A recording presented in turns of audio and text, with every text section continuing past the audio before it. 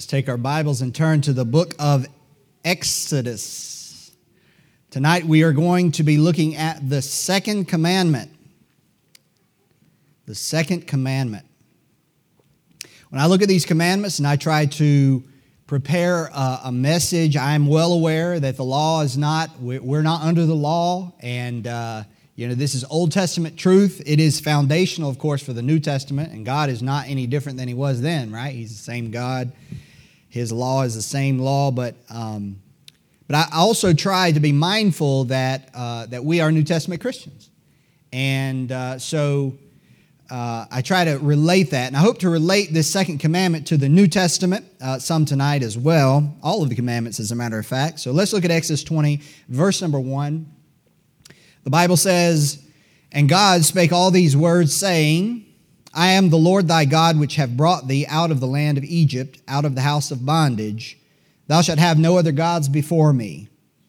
Thou shalt not make unto thee any graven image, nor any likeness of anything that is in heaven above, or that is in the earth beneath, or that is in the water under the earth. Thou shalt not bow down thyself to them, nor serve them. For I, the Lord thy God, am a jealous God, visiting the iniquity of the fathers upon the children unto the third and fourth generation of them that hate me, and showing mercy unto thousands of them that love me and keep my commandments." In this, I want you to note in verse number 4 and verse number 5, notice it says, "Thou shalt not make." You see that? See the word make? And then in verse number 5, it says, "Thou shalt not bow and serve." Note that. Make, bow, serve. All right, let's pray together. Lord, thank you for the opportunity to pray together. Thank you for the opportunity to sing songs, to praise you together. Thank you for that. Thank you for those that are here and those that are listening in, and for those that would be here, except they have been hindered and their body is just not cooperating. Lord, please give grace to them. And Lord, help us to be a people of prayer. Lord, help me to be a man of prayer, and to really serve you in sincerity and truth and genuineness. And I pray that you'd help each and every one of us, Lord, even as we're praying for our church in this year with the theme we have of edify and multiply. Lord, we ask you that you would help our church to grow and be strengthened spiritually, each one of us. And we also ask you that you would multiply us as well. Lord, as we look at this second commandment, Lord, this is your word. So, Lord, we pray that you would make it profitable and effectual in our lives as we study your word today. In Jesus' name, amen. All right, let's look at Isaiah. We've looked at Exodus 20. We've noted some things there. So let's just fly to Isaiah chapter 44 real quick. We're going to bounce around a little bit, but we won't stay in any one place very long. Isaiah 44. We'll look at this chapter real quick.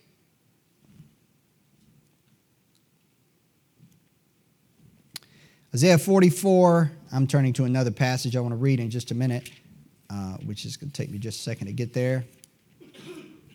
Isaiah 44 and verse number 9. The Bible says this, "They that make a graven image are all of them vanity, and their delectable things shall not profit, and they are their own witnesses. They see not nor know, that they may be ashamed." In other words, the people, this is the workman that makes the graven image, which is what we're talking about tonight, which is idolatry. "Thou shalt not make unto thee any graven image." They see not nor know, that they may be ashamed. "Who hath formed a god or molten a graven image that is profitable for nothing? Behold, all his fellows shall be ashamed, and the workmen, they are of men." You know, in Cambodia, when you go down the road, there's certain sections, especially certain roads that are known for being being areas where they make, these men are very skilled to be able to take a block of stone or a trunk of a tree and make images out of it, make statues to be venerated. And the Lord says they're blind. The Lord says they can't see. And it says, skip down a little bit to verse number 14. "He heweth down cedars," this is talking about the workmen now, and taketh the cypress and the oak, which he strengtheneth for himself among the trees of the forest. He planteth an ash, and rain doth nourish it. Then shall it be for a man to burn, for he will take thereof and warm himself. Yea, he kindleth it, and baketh bread. Yea, he maketh a god, and worshipeth it. He maketh it a graven image, and falleth down thereto. So here's three things he's doing with the wood. He's burning it for warmth. He's using it to cook with, and he's then taking the rest of it and making a god out of it. All right, look at verse number 13. The carpenter stretcheth out his rule. He marketh it out with a line. He fitteth it with planes. He marketh it out with the compass, and maketh it after the figure of a man, according to the beauty of a man, that it may remain in the house. So this guy, if a guy comes in and he's made himself an idol, a god, and he brings it into the house and he's not very skilled, his wife says, "Get that thing out of here." So he makes it pretty, so it may remain in the house. That's what it's saying. It's funny that you're supposed to laugh. The Lord is making a joke, sort of. A joke at their expense, I guess. And then it says, if you would look down at verse number 17, the Bible says, the residue thereof he maketh a god, even his graven image. He falleth down unto it and worshipeth it, and prayeth unto it, and saith, "Deliver me, for thou art my God." Look at 18. They have not known nor understood, for he has shut their eyes. You see that? Why do they not make the connection that with part of it they're warming themselves, with part of it they're eating bread, and with part of it they're worshiping? Why do they not see that inconsistency? Because their eyes are blind. And their hearts that they cannot understand, and none considereth in his heart, neither is there knowledge nor understanding to say, I have burned part of it in the fire, yea, also I have baked bread upon the coals thereof, I have roasted flesh and eaten it, and shall I make the residue thereof an abomination? Shall I fall down to the stock of a tree? He feedeth on ashes. A deceived heart hath turned him aside, that he cannot deliver his soul, nor say, Is there not a lie in my right hand? I'm going to read you something kind of to go along with that in Psalm 135. It says this, this is the passage that talks about how that the idols have eyes, but they see not. They have mouths, but speak not. They have ears, but hear not. And then the Bible follows to say, they that make them are like unto them.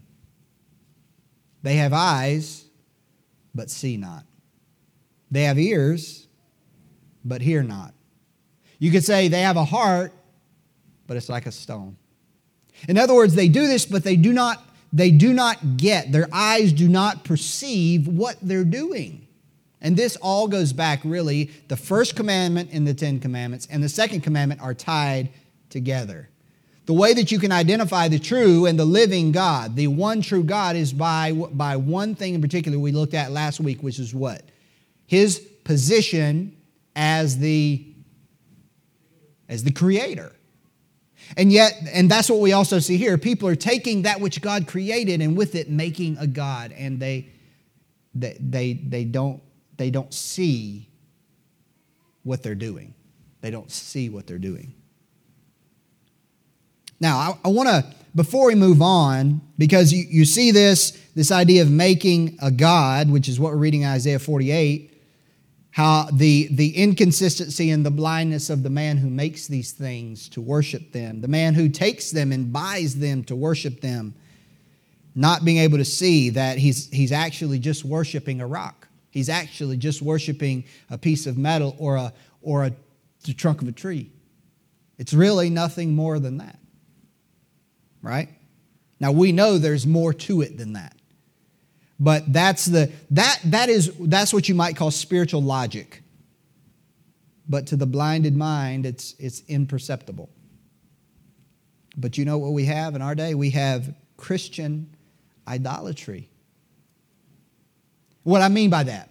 I mean we have religions and practices that are called by the name of Christianity that actively practice idolatry. Now, you guys know what I'm talking about. I'm not talking about spiritual. I'm talking about the real thing. You see pictures of Jesus, and you see icons. In the Eastern Orthodox Church, you have icons, which are images, drawn images they put on windows and different things. They're called icons. That's called iconography.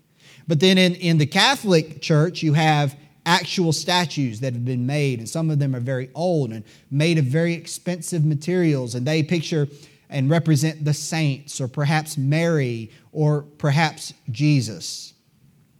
And this is all in Christianity, and the question might be asked, how in the world can a Christian religion that venerates the Bible and considers it to be the Word of God still practice actual worship of idols? How can that be? Well, here's how it's done. Well, they say, well, there's a difference between veneration and worship. This is what they say, okay? There's a difference between veneration and worship. So we're not worshiping an idol. We're not worshiping the statue of Mary. We're venerating the statue of Mary. We only worship God. All right? That's what they say.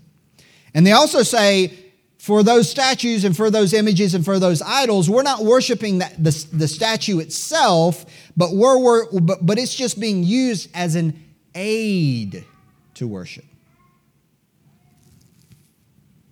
So here's the issues, though, and this is why I wanted you to note that in Exodus 20. To say you're venerating an idol that you're bowing down to is to make a distinction without a difference. The reality is there's not really any substantial difference between veneration and worship. It's basically the same thing. All right? It's just a way by splitting hairs over the terminology, it's a way to get around the commandment. But as you're going to see, in Exodus 20, the Bible doesn't say worship. What are the three things that are forbidden? Anybody remember? We just read it. What are they? Thou shalt not make, thou shalt not bow, thou shalt not. Well, the word worship's nowhere in there. You see that? The Lord said, don't make it. Forget worship, venerate. That doesn't matter. That little distinction doesn't matter. The Lord says, don't make. Thou shalt not make any graven image or any likeness of anything that is in heaven above, or that is in the earth beneath, or that is in the water under the earth. So be it human, be it whatever. See, the error is not just in the worship part. That's just splitting hairs. The error is in the making. Once it's made, men worship, and they excuse it away. Furthermore, Exodus 20, we just read, also forbids the bowing to it, right? To an idol. And anybody who has ever had any experience in that kind of Christian, I use that loosely, Christian idolatry has seen people bow to idols that are supposed to be of saints. You see, religions commonly make images not of God, but of non-God characters, such as Mary and saints, and then they bow and worship them, although they say it's not worship, but it is, in the same way that they bow and worship an image that is supposed to represent God himself, like a crucifix. Be careful. Listen, we believe in the Second Commandment, right? We have no business messing around with the crucifix that is supposed to represent Jesus on a cross. We do not make images of God, right? That's exactly what these religions do. They make large crucifixes, which is forbidden in Scripture to make them, and then bow to them. That is, the Lord strictly forbids this. So, but in our day, in our society, we don't see a lot of that around here. We just don't. But we do see these little idols everywhere that people like to wear around their neck. But that's, the Lord said that is not permitted. That is expressly forbidden on the Exodus chapter 20.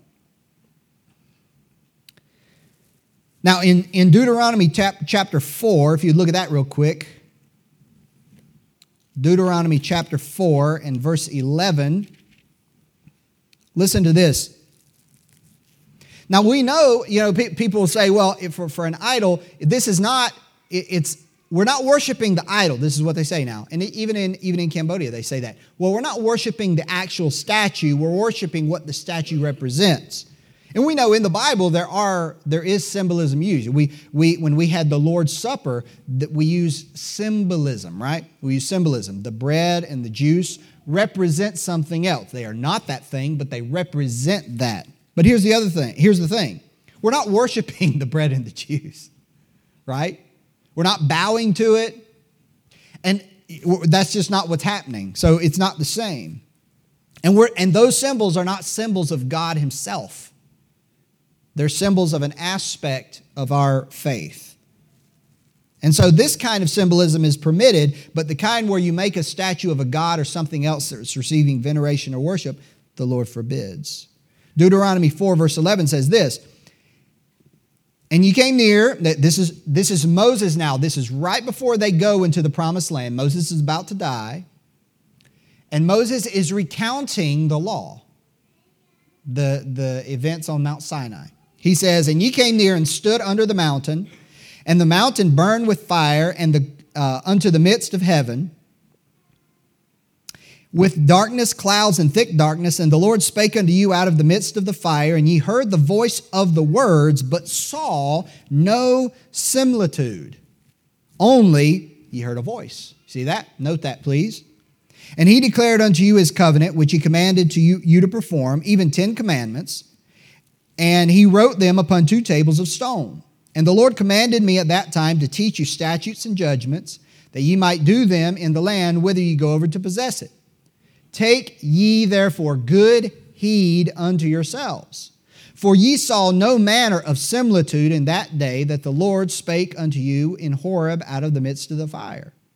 Lest ye corrupt yourselves and make you a graven image, the similitude of any figure, the likeness of male or female. Notice it says nothing of worship. It says make. All right? The likeness of any beast that is on the earth, the likeness of any winged fowl that flieth in the air, the likeness of anything that creepeth on the ground, the likeness of any fish that is in the waters beneath the earth. And lest thou lift up thine eyes unto heaven, and when thou seest the sun and the moon and the stars, even all the host of heaven, shouldest be driven to worship them and serve them, which the Lord thy God hath divided unto all nations under the whole heaven. You see that? Very plainly spoken. Very plainly spoken. Notice, when they heard God give the 10 commandments, they did not see any shape or form of God with which they could use as a pattern to make some sort of idol to worship. God did that on purpose. But what happened? They heard a voice. They didn't see anything, but they heard a voice. You know what that tells us? What that did is that exalted God's word to them. Right? His word was exalted, not his form. Now you think of all the things we saw there, all the animals and beasts, and even the sun and the moon and the stars that mankind venerates as objects of devotion. All of these are things from God's material creation, things that he has created, not the Creator. Even the heavenly bodies with sun, moon, and stars, people have worshipped thousands of years. Thousands of years. I don't know about you, but I take great pleasure and going out and looking at the sun and the moon and the star. I don't look at the sun directly, but the moon and the stars. Do you do that sometimes? If you don't, you ought to take some time out, away from your TV, away from your cell phone or whatever. Go outside and stand in awe of what God made. That will turn your eyes and heart upon the greatness of the Creator. It's fantastic.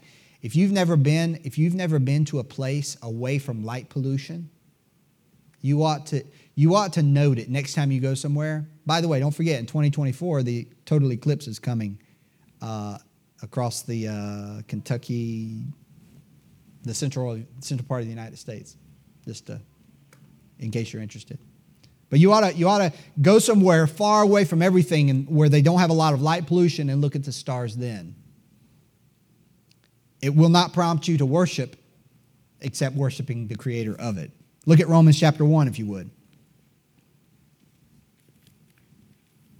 I told you I wanted to give you New Testament the relationship of these commandments to the New Testament Christians, so that's what we're going to do. Verse number 21 of Romans chapter 1.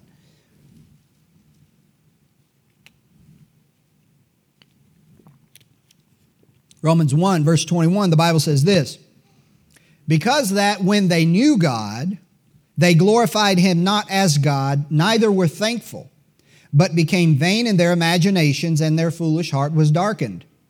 Professing themselves to be wise, they became fools. Notice, and changed the glory of the uncorruptible God into an image made like to corruptible man, and to birds, and four-footed beasts, and creeping things.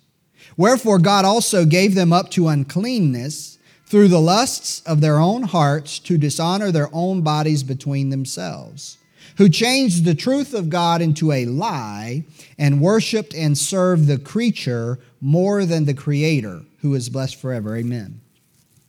You see that? They changed the glory of God into an image. You know, in the heart of man, there is a basic desire in the wicked heart of man to rid God of what we call his transcendence. That means that God exists outside of creation. That's what transcendence means. It's not a fancy word. It just means God exists outside of his creation. The wicked heart of man wants to rid God of that and bring God down to something that is common, something over which man has power. You think of these animals and trees and those kinds of things. And to remake God, it says to change the glory of the uncorruptible God, to remake God into man's image, or into the image or into the likeness of something over which man has power. Because you remember, when God is remade in this way, and we know you can't remake God, but when a false God is created, the God of this kind of nature has no real power or rule over man. That's what it's really about. Man then rules himself. When you make a God that you have created, you are the ultimate ruler. You see that? You make all the rules. He doesn't judge you. You made him. He doesn't tell you what to do. You made him. You see, man becomes God. Man becomes Lord. He is the Lord of himself. Furthermore, there is a basic desire, in addition to that, there's a basic desire in man to corrupt God. Man, having a conscience, knows that he is, and I say man very generally, but I'm saying even if this is not consciously recognized, it is in the heart of men and women. We know that we're faulty people and we're messed up and we have sin. We know that. Like even people that aren't believers know that. That's something that's with a conscience. That's something we know. And so sometimes we try to reinvent God so that he is faulty like we are. Bring him down to us. And again, that's to rid him of his supremacy over us. How can he tell us what to do? He's just like us. Look at verse 24. The Bible says, wherefore God also gave them up to uncleanness through the lust of their own hearts, to dishonor their own bodies between themselves. What you're going to see as we move on, you're going to see that idolatry is closely associated with sexual immorality in Scripture. There's a close linkage between the two. Listen to this. Numbers 25 verse 1 says this: and Israel abode in Shittim, and the people began to commit whoredom with the daughters of Moab. Well, you think, well, that's bad enough, right? They were committing this kind of uncleanness and immorality with these daughters of Moab. That's bad enough. And they called the people unto the sacrifices of their gods, and the people did eat and bow down to their gods. And Israel joined himself unto Baal Peor, and the anger of the Lord was kindled against Israel. They're together. Those sins are together.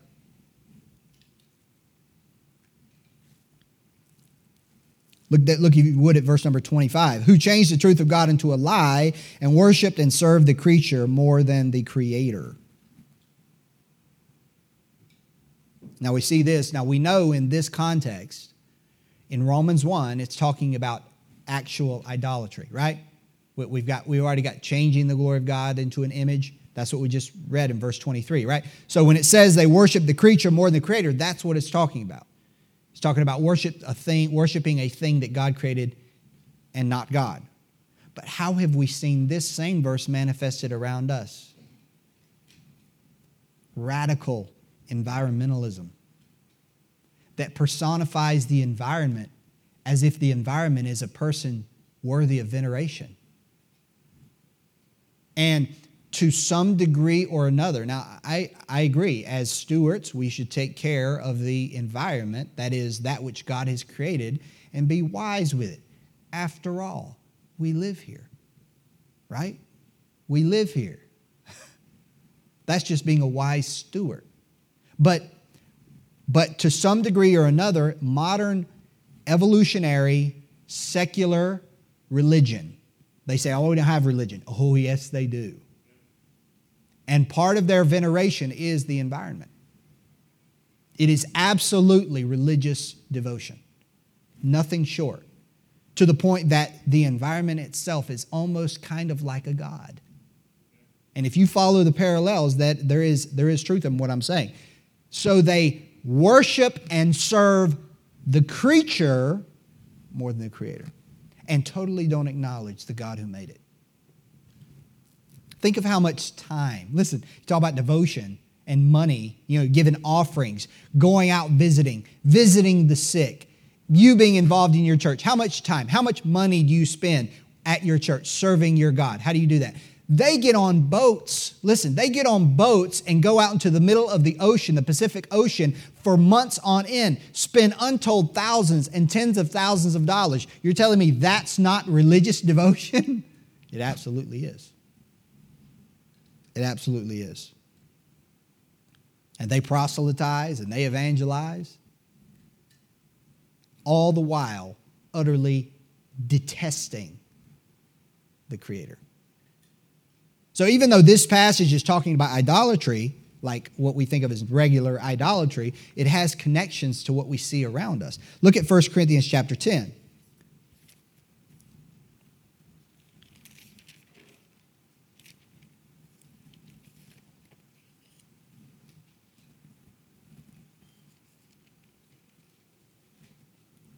I won't spend a lot of time here just for time's sake, but look at 1 Corinthians chapter 10 and verse number 14 says this: "Wherefore, my dearly beloved, flee from idolatry." It's good advice. Won't be the last time we hear it, but look down at verse number 18. "Behold Israel after the flesh. Are not they which eat of the sacrifices partakers of the altar? What say I then? That the idol is anything, or that which is offered in sacrifice to idols is anything?" Now this might sound a little bit confusing to our ears because we don't live in a society that is involved in outward idolatry. Oh, there's idolatry everywhere. You just rest your little heart, but not this kind of idolatry anyway. What they do is it is a common thing in places where they have idolatry to bring food offerings. In Cambodia, one that was very common among the Chinese people, ethnic Chinese people, was a roasted pig. Oftentimes it would be fruit or different kinds of baked goods and stuff like that. They would bring it and they would lay it out to worship. Well, that's what's happening here. It's been going on a long time. They see it sitting there. It sits there for a while, and then the thought comes to somebody's head, well, if it just sits there, it's kind of go to waste. So they have a meal with that food that has been offered. You see? Eating food that has been sacrificed to an idol. That's what's being spoken of here. Now, as a believer in Christ, we know that idol is nothing. It's not God, no matter what people think. It's just a piece of wood or stone or whatever. So you could eat that food all day long, and it's not like you're sinning against God. It's not like because that's associated with the idol. The idol is just a piece of wood. We know that. But verse 20, here's the problem. "But I say that the things which the Gentiles sacrifice, they sacrifice to devils and not to God. And I would not that ye should have fellowship with devils. You see, we know that idol is nothing, but it's offered to the devil. You say, well, they don't think it's offered to the devil. Makes no difference. You know what the devil does? The devil parades around in masks. He puts on a mask of someone's ancestors. He puts on a mask of one of this God or that God. And it looks like our object of worship. Men worship that. Oh, my ancestors. And they venerate and honor their ancestors, but it's really the devil in a mask. And they bow and they offer things to false gods, and it's really the devil in a mask. And you know what the devil's doing? His ego is being boosted as people bow before him thinking it's someone else, but it's really the devil. That's what this verse is saying. They are offering it to idols, but it's really the devil. And this is a truth that goes back to Deuteronomy. The devil merely dons a mask to get people to bow to him. Is that not what he wanted from the very beginning? Right? That's what he wanted from the very beginning. He wanted people to venerate and worship him. He said, I will be like the Most High. That's what he's doing now. And that's what idolatry is all about. It is tied to sexual immorality, and it's tied to Satan. It's not just something they do in their culture. It is actually satanic. They might not know that, but it is. God tells us it is. Lastly, go to Colossians chapter 3. You thought you were going to be here a long time tonight.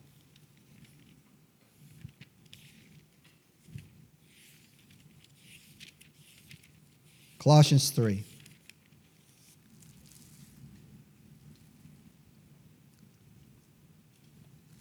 Verse 5. Mortify, therefore, your members which are upon the earth, fornication, uncleanness, inordinate affection, evil concupiscence, and covetousness, which is idolatry. Well, there's America right there. We don't have idols and statues of Confucius or our ancestors or anything like that around here very often, but we have plenty of this. How is covetousness like idolatry? Covetousness is similar to idolatry in that it takes something, now please try to understand what I'm saying. Covetousness takes something that is legitimate and good, like money, right? Money. That money's not itself bad. It takes something that is legitimate and good and exalts it to a place of service, adoration, and devotion to us. Now, is money bad? Money itself is not bad. In other words, like having dollars is not a sin. It's not bad. But how easily is that exalted to a place where we serve and worship it? That's covetousness. Like we give ourselves to it like someone gives themselves to God. In the same way, now this is how it's similar. In the same way that a craftsman will take a piece of wood or stone or gold or whatever, and all of those things have good use, right? They're useful. Wood has use, stone has use, gold and silver have use. So those are legitimate and good things, but he takes them and he makes it into something that he worships. So he takes something that is good and right that God made, and he makes it into an abomination. He makes it into an object of worship. That's the same thing people do with money and wealth and riches and possessions. That's why covetousness is idolatry. You take something good God has given you, something good God has made, that he has provided, and you exalt it to a place where you serve it. You venerate it. You worship it. You devote yourself to it. It is the object of your devotion. Thus, possessions are turned into something evil, an idol. And you know what? I can't sit here and tell you, well, if you do this, then your money has become an idol. The Bible doesn't give a clear delineation of where that starts and where that stops. So he says, little children, Keep yourselves from idols, right? Keep it where it's supposed to be. Jesus said, no man can serve two masters, for either he will hate the one and love the other, or else he will hold to the one and despise the other. Ye cannot serve God and mammon. Both are mutually exclusive. In the same way that God will not stand with an idol, so he will not compete with money. We could look at Ephesians 5, verse 5. We could look at 1 Corinthians chapter 5, verses 10 through 11. You know what that 1 Corinthians 5 says? 1 Corinthians 5 says, if there's someone in your church that is a covetous man or an idolater, both of them are used side by side. He says, we as believers are not supposed to eat with them. They are supposed to be disfellowshipped, put out of the church. You say, what? That means, so when you look at the New Testament, idolatry is it's not something that's really common. Like you see in the Old Testament, it's everywhere. Israel's always falling into idolatry. That's not something you see in the New Testament. In the New Testament, he says, you got a man who's an idolater? Put him out. If he says he's a believer, put him out. That's what it says. It's that serious. It's not to be tolerated in the church of God. But the same is true of covetousness. That's what the Bible says. But I ask you this, how many other things in our lives might fit this definition of idolatry? Something that is good, that even God has given us and provided to us, that has been exalted to a place of devotion, to a place where we venerate it and serve it. Many things could fit that. And you know what? It's up for each one of us. It's up to each one of us to discern that in our own lives. Because 1 John chapter 5, verse 21 says this, little children, keep yourselves from idols. Pay attention to yourself. Don't let the good things God has given you become the thing that you venerate, the thing that you serve, the thing that somehow competes with the Lord. So he says, keep yourselves from idols. Let's pray.